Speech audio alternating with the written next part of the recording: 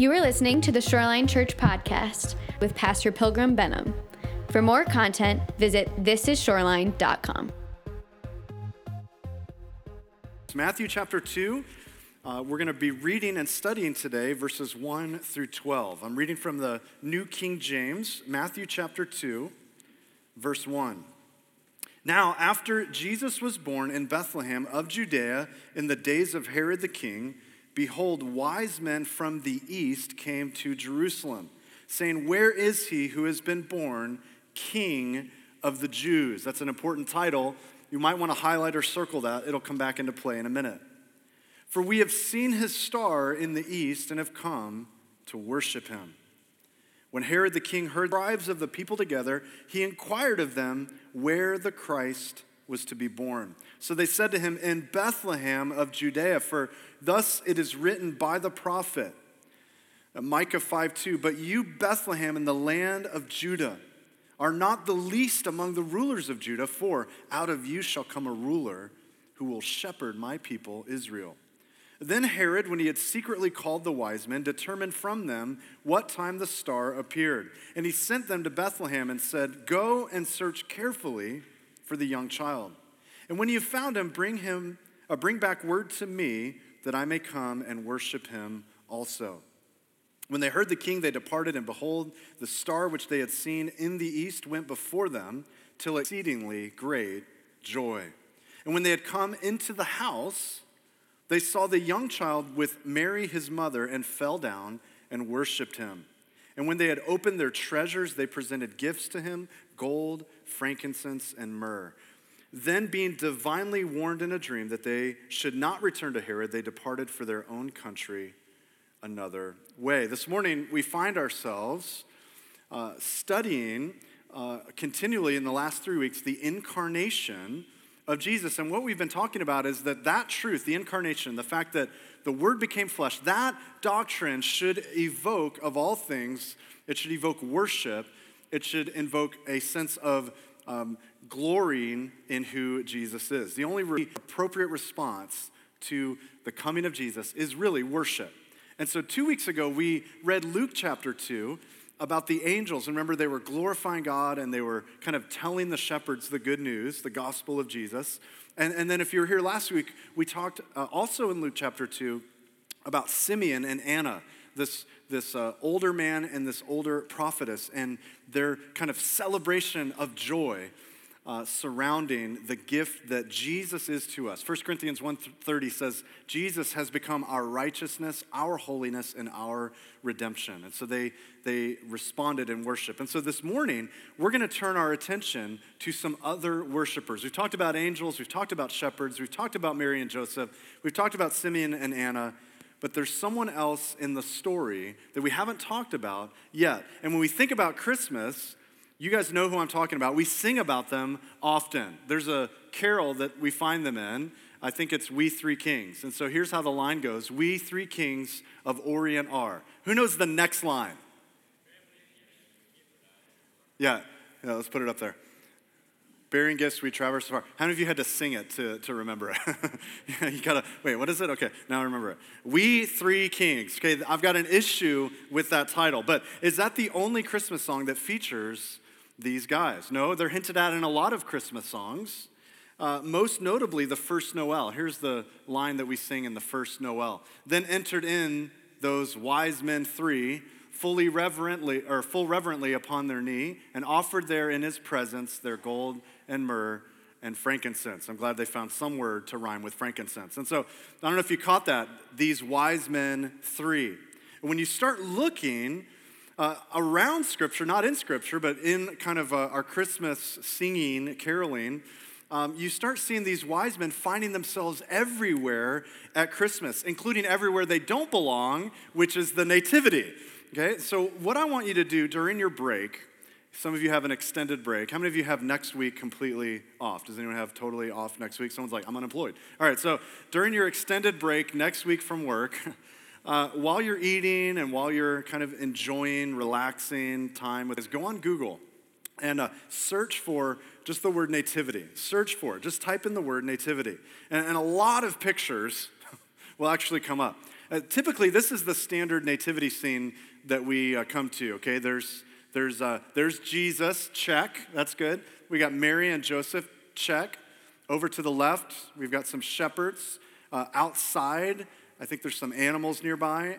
And then on the right, who do we have? Right over here on the right-hand side, we've got one on one bended knee and we've got three wise men. There's three.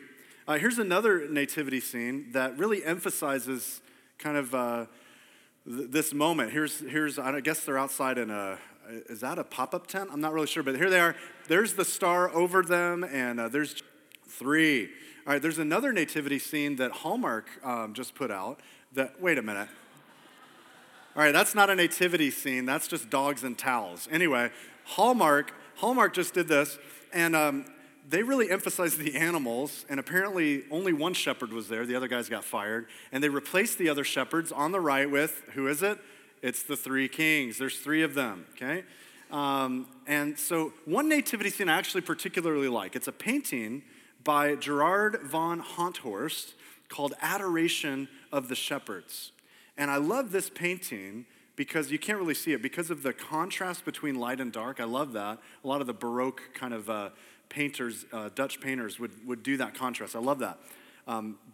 Years ago, I started this movement where if I'm at someone's house and I see a nativity set, I kind of got in trouble with my wife. What I would do is if I came to your house and there was a nativity set with the wise men, I would actually take them and I would hide them somewhere else in the house. I'd kind of put them aside and I'd remove them. And Jen said, you got to stop doing that. So now I've kind of updated that, a little more grace-filled in my older age. And so here's what I do now. Now I put a little sticky note on there and I say, within the next 2 years, these wise men arrived, all right? Why is he ruining Christmas? All right, so the reason I'm so passionate about the wise men and the nativity, here's why.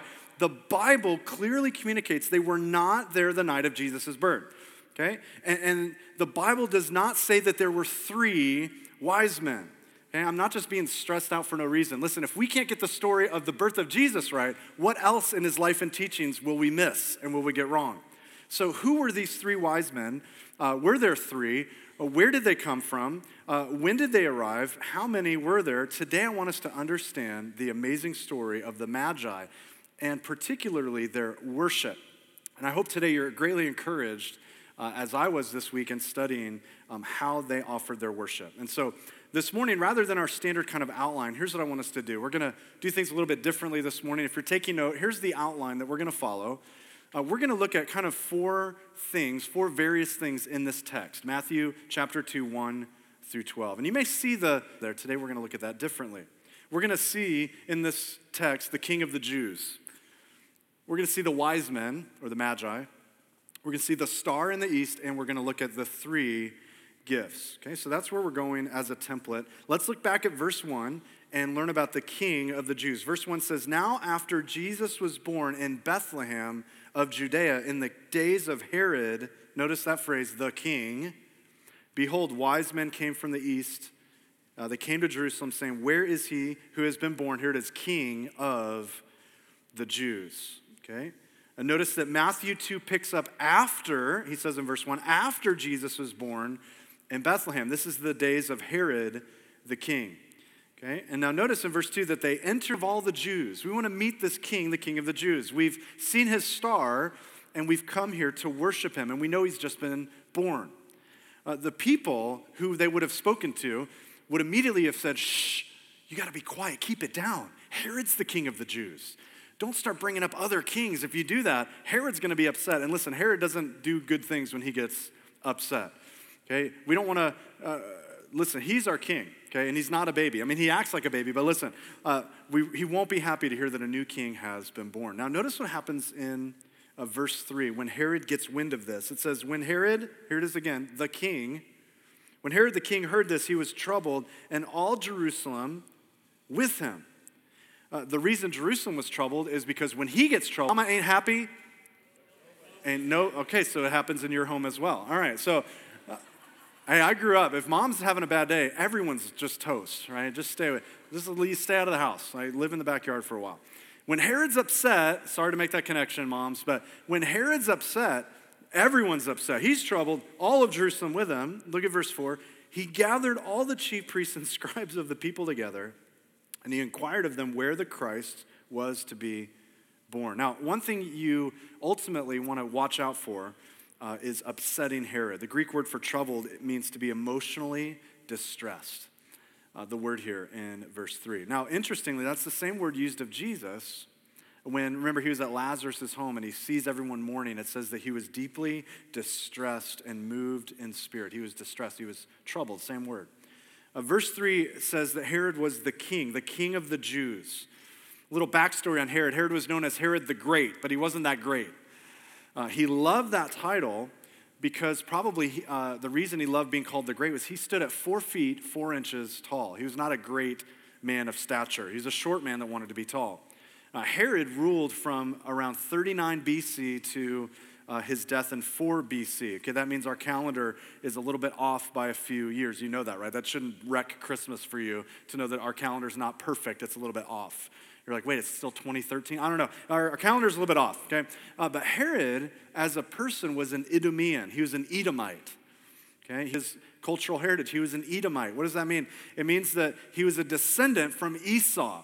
Remember the twin older brother of Jacob, the one who was not going to receive the birthright? Not a son of the promise. Later, God renamed Jacob Israel, and from Israel came the 12 tribes of Israel. And so Esau's kind of that awkward older brother. And so God loved Jacob, we learn in Romans, but he rejected Esau. And so the Edomites, descended from Esau, they were greatly despised by the Jews. So that's Herod's kind of heritage. His father, Antipater, was installed into power by the Romans. He basically did a little favor for Julius Caesar, and Caesar said, hey, because of that, I'm going to reward you with an army, and I'm going to call you Herod the Great. His son says, we'll put him on the screen. He was known, first of all, for his building projects, and secondly, his paranoid cruelty. Okay, he built lots of palaces. He built fortresses, Masada, which is this fortress in the Judean desert. He built all these aqueducts, and most notably, he kind of remodeled the temple, probably for his Jewish wife. But he was really known, especially for paranoid cruelty. He believed everyone was out to take away his title. Someone wants to take me out as king. There's someone else that wants to be the king of the Jews, but I'm the king of the Jews. And so anyone that he believed was a threat, he didn't banish them, he didn't exile them, he killed them. One night, he killed his wife, and then later in the evening, he killed both of his 2 sons. The next day, he woke up and felt bad. He was like, that wasn't a good thing to his family that he had. He later built a tower and then dedicated the tower to his family that he had killed. At the end of his life, he was so paranoid, no one's going to mourn me when I die, that he ordered 100 leaders, including Pharisees, to be put to death when he died, so that his day would be a day of mourning for all of Jerusalem. Thankfully, when he died, they didn't carry that order out. Otherwise, there would have been great mourning. One person said this, it's safer to be Herod's pig than to be his son. You know who said that? Caesar Augustus said that. Wow. So this paranoid despot, known as the king of the Jews, worried and threatened by anyone that says they want to be king, now he hears that there's people arriving from the east that say, hey, where's the king? He's very troubled and is looking to take him out. So notice verse 4, it says that Herod gathered all the chief priests and scribes of the people together, and he inquired of them where the Christ was to be born. This is almost a Judaistic conference. We're going to have a Bible conference and find out where Messiah is to be born. Okay, that sounds like an awesome thing. Wrong motive, though. The point is not to worship, but to kill. Look at verse 5. They said, okay, here's where he's to be born, in Bethlehem of Judea. Not in Jerusalem, but in Bethlehem. And then they quote Micah 5:2. This verse clearly says that even though Bethlehem is small and insignificant as a village, in fact, you guys know this, I read this week, Bethlehem is in the top 10 most disappointing tourist stops in the world. It's like number 3. People arrive and they're like, Bethlehem! Oh, it's kind of a little town, right? And when we sing that, we're literally singing, it's a little town of Bethlehem. We could say, oh, little town of Mayaca, all right? So it's just not that exciting. You sneeze and you miss it, right? You're on your way, like, did we pass Mayaca? Oh, we're in Arcadia already. I guess so, right? In God's providence, he moved Caesar Augustus to call for the census, and that led Mary and Joseph away from their home of Nazareth to Bethlehem, where Jesus was born. And so the scriptures, if you're taking note today, give us kind of 4 awesome messianic prophecies concerning the birth of Jesus. This is specifically about the birth of Jesus and his early years. We'll put them on the screen for you. This is fulfilled in Christ. First of all, he was to be born in Bethlehem, Micah 5:2. He also was to be called out of Egypt. How can you be called out of Egypt if you were born in Bethlehem? Well, you see that later in this chapter, which we won't read today, but you can read later. Hosea 11:1. Later in this chapter, there was also weeping in Ramah, Jeremiah 31. That's something that happened when Herod wants to put out this new king. And number 4, the Messiah was to be a root from the stem of Jesse, and therefore he was called a Nazarene, Isaiah 11:1. All of these are fulfilled in Jesus, and this is just 4 surrounding his birth. There's many, many more. As someone once foolishly said, well, you know what? Jesus just went around and fulfilled the prophecies of the Old Testament on purpose. He just went around, he read them, and he just tried to fulfill them. I would just say, really? How did he fulfill those in his birth? Did he tell his parents before he was born, I want you to take me to have me be born in Bethlehem? Hey, make sure that we reroute to Egypt. Obviously, that's silly. So notice in verse 2, Jesus wasn't to become the king of the Jews. No, he was born the king of the Jews. Herod can wear the title all day long, but Jesus alone is the king. And the wise men announce his arrival. So let's look at who these wise men are and where they're from. Look at verse 7. Verse 7 says, Then Herod, when he had secretly called the wise men, determined from them what time the star appeared. And then he sent them to Bethlehem and said, Go and search carefully for the young child, and when you have found him, bring back word to me that I may come and worship him also. We know he's not being honest here. He's lying. Herod is the textbook narcissistic liar. They tell you what you want to hear, but secretly they're motivated by self, driven by what looks like compassion and help, but not to serve you, but themselves. We talked about them last year in Proverbs, the selfish fool. So Herod, he's not wanting to worship. He wants to take. He wants to steal. He wants to end life. He wants to put Jesus to death. So look at their response in verse 9. When they heard Herod, they departed. And this is really intriguing. The star where they had seen, which they had seen in the east, went before them till it came and stood over where the young child was. And when they saw the star, they rejoiced with exceedingly great joy. Now notice verse 11. When they had come into the, what word do you have there in your New King James or in your Bibles? What's the next word? Say it loud. House. When they came into the house, they weren't near a manger, now they're in a house. Okay, all right, we've cleared that up. That's taken care of. It says they saw the young child with Mary, his mother, and they fell down and they worshiped him. The same word for fell down is the same word they said back in verses 1 and 2. We've come to worship him. The idea is we're coming to fall down, to lay our lives down before him. Notice there's 3 gifts here, but nowhere in the text does it say there are only 3 men. I'm not trying to make a big deal about that and like ruin Christmas for everyone. I don't need a hug. I'm just letting you know it's important that it doesn't say. Now, Wycliffe actually translated wise men as kings, but we're not told specifically whether or not they're kings. Verse 1 says that they came from the east and they saw a star. Okay, if you're tracking with us this morning, most scholars believe the wise men were actually a group of scientists and stargazers from Babylon. And there's a lot of great evidence supporting that idea. Wise men literally is the word magi, short for magicians. And those who practice kind of scientific inquiry or studied astrology, they kind of put them all together as the magicians, the magi. And that name stuck through Europe even in the Enlightenment. It's quite possible these men were part of the Babylonian magi that would have been ruled by Daniel centuries earlier. If you look on the screen, Daniel chapter 2, verse 2 says the king summoned, here it is, the magicians, enchanters, sorcerers, and astrologers to tell him what he had dreamed. He had this crazy dream. The idea is the Chaldeans. That's the same concept. The Chaldeans were known as the astrologers, part of these wise men. Later in verse 48 of Daniel 2, it says the king promoted Daniel and gave him many great gifts, and he made him ruler over the whole province of Babylon. We know that part, but did you know this from Daniel? He was also the chief administrator over all the wise men of Babylon. He was the administrator. He's like in the office. All right, we've got this astrologer and we've got this sorcerer. He was the administrator of all of these men. Babylon was the home of astrology. But we actually don't know for sure from the text if they're from Babylon, Arabia, Persia. We don't really know. What I love is the co-founder of the Monterey Institute for Research in Astronomy, Craig Chester. Here's what he says about them. He says, they might have been Zoroastrians, Medes, Persians, Arabs, or even Jews. They served as court advisors, making forecasts and predictions for their royal patrons based on their study of the stars, about which they were quite knowledgeable.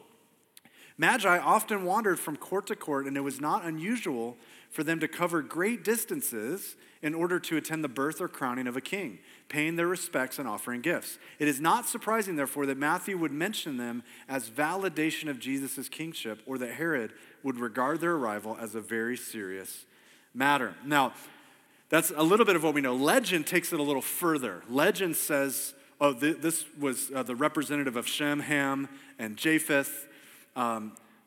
Some say that, like in Ben-Hur, that their names are Caspar, Balthazar, Melchior.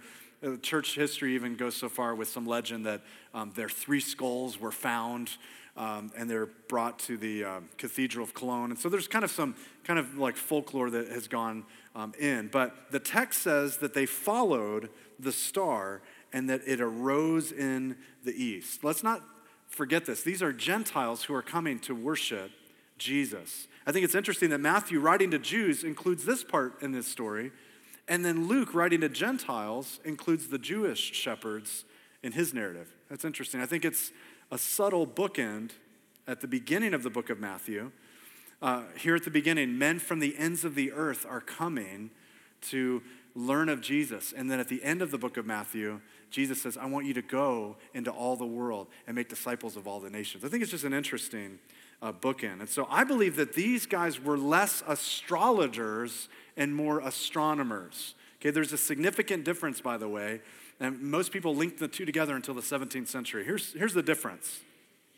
Astronomy is the scientific study of the universe and movements and positions of heavenly bodies. That's astronomy. All right, so if you have a telescope, anyone have a telescope growing up?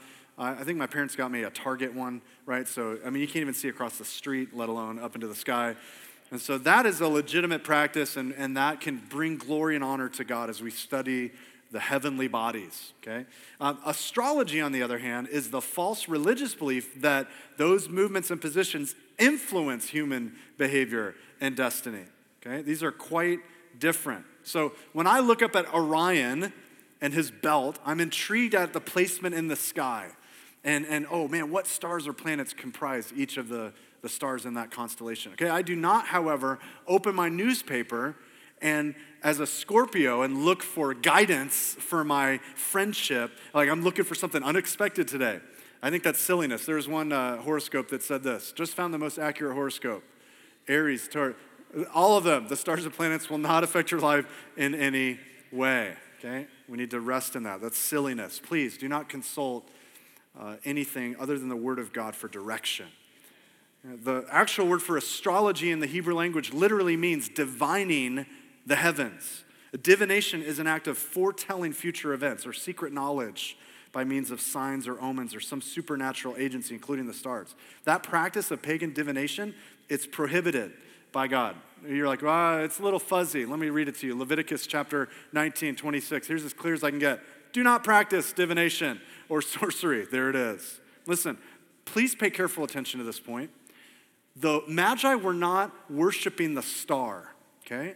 They were studying creation deeply in order that they may worship Jesus more fully. The star itself, creation itself, does not demand worship. It directs it. You know the difference? Creation does not demand worship, it directs it. And so the heavens declare the glory of God. The heavens point us to Jesus. And I believe this is the beauty of scholarship and science. Scholarship and science are not kind of the polar opposite of faith. On the contrary, the more we grow in our intellect and scientific inquiry, I actually believe the more we're led to see the complexity and the power of a creator. In the same way, if someone were to offer me your iPhone 10 and just say, here, I've got one, and let me bring it up here and let me disassemble it, smash it on the ground and take it apart. I would never do that, certainly, to such a beautiful piece of machinery. But if I were to do that, if I were to take it apart, you know what would lead us to believe? We wouldn't look at that and go, wow, all of these parts were put into a microwave and randomly kind of formed this. No, we would say all of these point to an intelligent designer. Right? Intelligence doesn't come from non-intelligence. It speaks to a designer. And so these Chaldeans, most likely is what I believe, Babylonian astronomers, they follow a star that stops over Bethlehem. Okay, what is up with the star? Can we get a little scientific today? You guys good with that? Like, I just came to read about the manger and I like sing songs and my kids are in the choir, but now we're doing science. Okay, stay with me. I think that these men may have been familiar with a prophecy that's very obscure, found in Numbers 24. It's tucked away in the middle of the book of Numbers is this guy named Balaam. Balaam was hired by Balak, the king of Moab. Remember Balaam's donkey? Remember that story? All right, well, don't get lost in that. What happens is Balaam was hired to curse the Israelites. He's kind of known as the guy that cursed people, like a seersayer. And whenever he uttered prophecies, they seemed to come true. And so the king is like, hey, king of Moab, I want you to come and pronounce curses. And so Balaam's like, okay, here I go, I'm ready. Ready? And he opens his mouth, and instead of curse, curse, curse, he just blesses Israel. Blessing, blessing, blessing. And the king is like, what are you doing? And so this happens a few times. He's like, I can only speak what I see, and I see blessing. And so Balaam kind of, in the backroom discussion, he kind of says, okay, here's what we can do. If you want them to be cursed, I can't curse them. God won't let me. But if you allow them to sin, then they'll be cursed because of their sin. And so this kind of backroom discussion happens, and essentially Israel takes the bait, and God ends up cursing them. But before that happened, Balaam's fourth prophecy, stay with me. This is powerful, and it's tucked away in the middle of the book of Numbers. Check this out. This is Balaam. He says, I see him, but not now. I behold him, but not near. In other words, I see him, but he's not going to be anytime soon. And notice this, a star will come out of Jacob. A scepter will rise out of Israel. He will crush the foreheads of Moab, the skulls of all the people of Sheth. Edom will be conquered. Seir, his enemy, will be conquered, but Israel will grow strong. A ruler will come out of Jacob and destroy the survivors of the city. Many believe that if Daniel knew of this prophecy, that he would have passed this down to his Babylonian stargazers. Many people believe these men were studying the constellations and the stars and planets, and they were anticipating a special moment when that was fulfilled, when the birth of a king coming out of Jacob would be associated, his birth, with a star, with a special star. So what is the star? Okay, if you're taking a couple things it could be, okay, it could be just a small orb of light. Friday night I saw in California, SpaceX fired a rocket, and everyone, celebrities, everyone's panicked. They're looking up like, oh my gosh, it's a UFO. And it turns out it was Elon Musk doing his thing. And people were asking him, was that a UFO? And he said, absolutely. I thought that was funny. He's supposed to say, no, it was me, but it was just a rocket.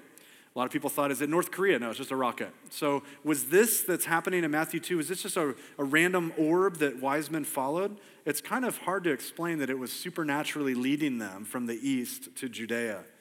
Either they were moving really fast, those camels were going, or this really pokey, slow-paced kind of orb was going through the sky. All right. Other people believe, no, it wasn't miraculous. It was a comet. It was a comet. And as it moved through the night, it was pointing them to Bethlehem. Some people said, it wasn't a literal star. It was the star inside the wise men's hearts. No, that's not what it is. I actually don't believe, was it a myth? Was it a miracle? Was it something more? I don't believe it was a comet. You're leaving towards Jerusalem, towards Bethlehem. You need something faster long-term than a fast-moving fireball. Okay, if you've ever observed comets, they don't last for months. Was it Halley's Comet? Someone might say. No, Halley's made it past in 11 BC, so the timing's wrong. But how could a star move and then stop? Here's the theory I'm really intrigued by this theory. When the wise men say that they saw the star in the east, the Greek phrase actually should be translated at its rising. In other words, we saw the star when it was rising above the horizon. This can be interpreted as what scientists call a heliacal rising. A constellation or planet appears just above the horizon. You guys know Venus, the morning star. It's kind of right there on the horizon.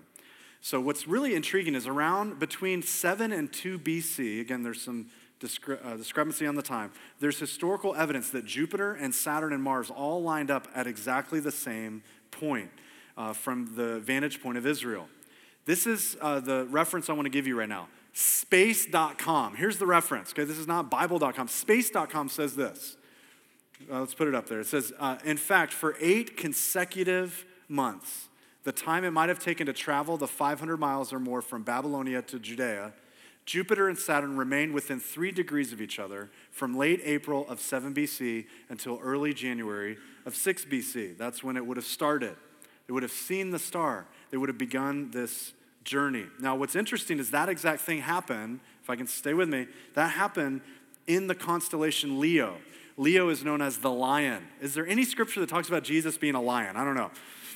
Later on, Venus, the morning star, ends up aligning a few years later with Jupiter, right near Regulus, which is the star that people call the king star. So it's interesting. This is happening right at the same time. The star Regulus, I think we have a picture of it, bright kind of blue star. That is actually the heart of Leo the Lion's constellation. It's called the King's Heart. So that was happening. Jupiter was right next to that. And so Jupiter, to the Jew, in Hebrew, Jupiter is known as Sedek, righteousness. The word Jupiter in Hebrew is translated righteousness. Isn't that interesting? And by the way, our sun at that exact moment happened to be in the constellation Virgo, which is the Virgin. I just think all of this is interesting. All this alignment is happening all around the time the Magi would have arrived. Now here's what, again, space.com says. Stay with me. As the planets slowly descended toward the horizon, they got closer and closer together, these planets, Venus, Jupiter. Finally, at 8:30 p.m. local time, they drew to within a mere 0.6 of an arc minute of each other while appearing in the western twilight sky. To the Magi, the 2 brightest planets to the naked eye, other than our sun, as far as objects in the moon in the sky, the 2 brightest planets must have appeared to coalesce into one and glowed before them like a dazzling beacon over Judea. Eyeglasses were many centuries in the future, so only people with perfect eyes would have seen the planets separated. Okay, and just intriguing to me. The question is, though, well, how can verse 9 be fulfilled? Verse 9 says that the star went before them and it came and stood over where the young child was. It stopped and stood. How does that happen? Well, again, I referenced Craig Chester. Okay, here's the last quote on this, pretty interesting. He said the word stop was used for what we now call a planet's stationary point. A planet normally moves eastward through all the stars from night to night and month to month, but it regularly exhibits what's called a retrograde loop. That's why when you're on a freeway and you're driving the car next to you, it looks like their tires are going backwards. That's because you're going faster than them, right? And so as it approaches the opposite point in the sky from the sun, it appears to slow, come to a full stop, and move backward or westward through the sky for some weeks. Again, it slows, stops, and resumes its eastward course. It seems plausible, he says, that the Magi were overjoyed at again seeing before them as they traveled southward his star Jupiter, which at its stationary point was standing still over Bethlehem. We do know for certain that Jupiter performed a retrograde loop in 2 BC. So here we have a timeline where all of this is absolutely possible. It doesn't have to be a miraculous thing. It is a miraculous thing in the sense that God has all creation, even the sun, moon, and stars, that declare his glory and communicate who he is. If none of that made sense, I understand. You can go and look up a documentary called The Star, which kind of answers a lot. Not the Oprah movie with the cartoon, but The Star is a great reference. Now look at verse 12. It says, then, being divinely warned in a dream that they should not return to Herod, the Magi departed for their own country another way. Okay? Magi didn't come to worship the star. They came to worship Jesus. They were overjoyed at the star because it represented Jesus. It represented the arrival of the King of the Jews. And their worship didn't just include being overjoyed and bowing, it also included giving. It included gifts. Let's look at our final point in verse 11. It says that when they came into the house, they saw the young child with Mary, and they fell down and they worshiped who? Who did they worship? They worshiped him. They worshiped Jesus. They didn't worship Mary.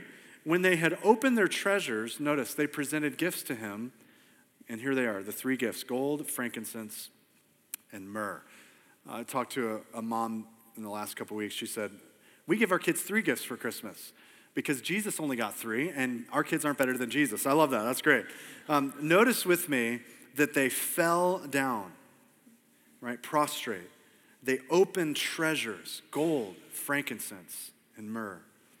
In the Greek, when it says they presented gifts, okay, you might want to circle that. They presented gifts. You know what that means? Every time that phrase is used in the Greek, 100% of the time in the New Testament, it does not mean a birthday gift or a present, a Christmas present. It always 100% of the time means a religious offering to God. They presented a religious offering. This is a worship offering. And now notice they give Jesus 3 gifts. We've sung this, we know this: gold, frankincense, and myrrh. Gold is the symbol of deity and glory. And man, that is a gift fit for a king. Can you imagine if you opened that on the white elephant? I got gold. I don't know what to do with this. This is amazing. They give Jesus gold. Not only that, but frankincense. Frankincense is actually an ointment or perfume usually offered on the altar of a deity. This is a gift that's fit for a priest.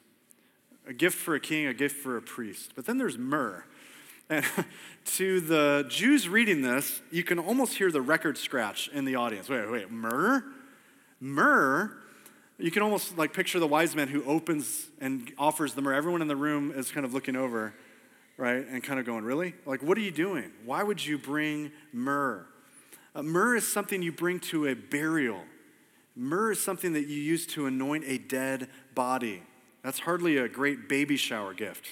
You know, hey, I know everyone got you diapers and a bassinet, but hey, I brought a funeral plot in case the child, dies one day. Like, whoa, that's just horrible, right? Have you guys ever received a gift from someone where it's totally awkward? It's just an awkward gift. You're like, I don't really know if this is a thank you or if you're trying to tell me something with this gift. I know I read about this one lady, her mom got all the kids, these are grown-up kids, she got all of the kids portion control plates and gym memberships. Thanks, Mom. Appreciate that. So is myrrh an awkward gift? Well, not if you know the story of Christ. This is symbolic. Let me show you on the screen. The 3 different gifts in Christianity, myrrh represents mortal death. Frankincense denotes the holy priest, and gold signifies royalty. You see, this is appropriate. The gifts that are presented to Jesus speak to his deity, his kingly nature. They speak to his priesthood, standing in the gap between God and man. And they speak to, one day, his death and his burial. In fact, in John chapter 19, myrrh was actually used as a spice to anoint the body of Jesus. These men came from afar to worship Jesus. And they brought something with them to offer him. We don't know if these gifts would be financially integral in their trip upcoming to Egypt, and God knew their need as a poor family. We don't know exactly, but we do know that these men came from afar. And within the first 2 years of his birth, later Herod is going to put to death all of the young boys within the age of 2. So we know it was around that time period. The 12 days of Christmas kind of celebrates the first day of Christmas, the 24th or 5th, and then January 6th is the day that the wise men came. We don't know that for certain, but as we close this morning and we reflect on the meaning of Christmas, I want to speak about a few things, and I want to invite the band to come forward as we close us in song. If you guys want to close your Bibles for a minute, I just want to share a couple things with you about this time of year, about Christmas. Just get settled in. As we close this morning, we see several different signs in this text that seem to speak to people. There's dreams in Matthew chapter 2, several dreams that direct people. They direct Joseph, they direct the wise men, keep them away from Herod. We see stars in the heavens that are leading the wise men. And I know some of you here today may be looking for a sign. You're looking for some type of miracle. You're looking for some type of dream to communicate something to you. But I want to point out someone else. There's the scribes and the Pharisees, or the teachers of the law. And they don't look to the heavens and they don't look to dreams. They look to the scripture for clarity. But see, the thing is, they consult the scripture to find out exactly where their Messiah is to be born. And yet, knowing that information, we don't see those scribes bowing. Jesus said in John chapter 5, you search the scriptures because you hope that in them you'll find life. But you fail to come to me, of which the scriptures testify, to find life. We don't see Herod coming to worship. We see Herod coming to take advantage of Jesus. And I wonder this morning if you and I possibly could be the same. Are we guilty of being interested in Jesus for only what he can do for us? Like Herod, Maybe we're here this morning looking to learn something so we can selfishly gain something. Maybe we're like the scribes, the teachers of the law. I'm just here to investigate something, but I'm not here to really surrender to Christ. Or we this morning could be like the wise men, where we come not to be served, but to serve. Where we come to offer our lives to him because he offered his life for us. Listen, worship, it's surrendering all we have, knowing that he's given us all we need in his son, Jesus. As we close this morning, do you know Jesus? You can. As the service comes to a close, in just a minute, I want to give you an opportunity to make a decision for Christ. And that decision means I'm going to turn from my sin. I'm going to repent. I'm going to turn away from my sin. I'm going to turn in faith to Christ. I'm going to receive what Jesus has done for me on the cross. If you're here this morning, you've never made a public decision for Jesus, today can be that day. And in a minute, I'll give you that opportunity to just raise your hand and say, I want to be saved. I want salvation to come to my house. I want to know Jesus. See, we look in anticipation this time of year for the first advent of Jesus, his first coming as baby in the manger. However, in the book of Isaiah, chapter 60, we see those same gifts. And Isaiah prophesies something powerful about the Lord and the gifts that one day he'll receive. On the screen, Isaiah 60 says, "Arise, shine, for your light has come." He's speaking to Israel. "And the glory of the Lord has risen upon you. For behold, darkness shall cover the earth, and thick darkness the peoples." Maybe that's you here today. They're just living in darkness. The darkness of your own depravity, of your own sin. The darkness of the evil this world has surrounded you with. But notice, it says, "The Lord will arise upon you. His glory will be seen upon you." This is a picture of Israel. "Nations shall come to your light, and kings to the brightness of your rising. Lift up your eyes all around and see. They all gather together. They come to you. Your sons shall come from afar, and your daughters shall be carried on the hip. And then you shall see and be radiant. Your heart shall thrill and exult, because the abundance of the sea shall be turned to you. The wealth of the nations shall come to you." I love verse 6. "A multitude of camels shall cover you, the young camels of Midian and Ephah. All those from Sheba shall come." Notice this. "They shall bring gold and frankincense, and shall bring good news, the praises of the Lord." Did you catch that? One day the nations are going to bring gold and frankincense. Why did Isaiah omit myrrh? Because Isaiah was speaking of Christ's second advent, coming on the clouds with power and great glory. There won't be myrrh needed because Jesus won't be suffering. He'll be ruling. He'll be reigning. This morning, church, Christ has come. Jesus is alive. The baby that was born in the manger would become the king on the cross. Jesus, lived and died under the law to redeem those under the law. And one day he's going to come again as conquering king. This morning, do you know him? Do you know Jesus? Just for a minute, with our eyes open, with our heads looking around, is there someone here this morning and you don't know Jesus? And this is the day. Imagine that, Christmas Eve. You'll always look back and remember this is the day that you responded in faith. Faith comes by hearing, hearing by the word of God. And today you can know Jesus and you can be set free and saved. Would you raise your hand if you've never responded in faith and today you want to know Jesus? Is there anyone here this morning? You've never responded and you want today to be the day. Well, Christian, we bow our heads for a minute. Are you here this morning, believer? If you know him, are you bringing your life, your body as a living sacrifice? The scripture says this is our acceptable worship. Bringing our time, talents, and treasure. Bringing the good news, the praises of the Lord. I want to encourage you to tell others about his unfailing love. As you celebrate Christmas this year, don't forget about the power of the cross, the power of his coming kingdom. Jesus will reign forevermore. And this morning, I want to ask, are you allowing him to reign in your heart? While our heads are bowed, is that you, brother, sister in Christ? You just need prayer to allow Jesus to reign and rule in your heart. That's the kingdom, the rule and reign of Jesus in our hearts. Would you raise your hand? You need prayer. I need prayer to allow Jesus to rule and reign. I'm sitting as king, and I need Jesus to be king. I need to offer him, maybe not gold, frankincense, myrrh, but I need to offer him what life I have and surrender it on the altar. Awesome. I see your hands up. Anyone else? I'm going to pray for you this morning. After I say amen, we're going to stand together and close in a triumphant declaration that Jesus Christ will reign forevermore. And so pray with me. Father, we pray today that Jesus would reign in our hearts here. That as we leave this service today, we would walk out with the joy of the Lord as our strength, that we would be radically changed where Jesus, his rule and reign is at home in my heart. I'm abiding in Christ and Christ is abiding in me. Lord, would you help those who have raised their hand? And those maybe who wanted to, but the pride didn't allow them to, would you allow us, Lord, to submit to you? Break our hearts, Lord, for the things that break yours.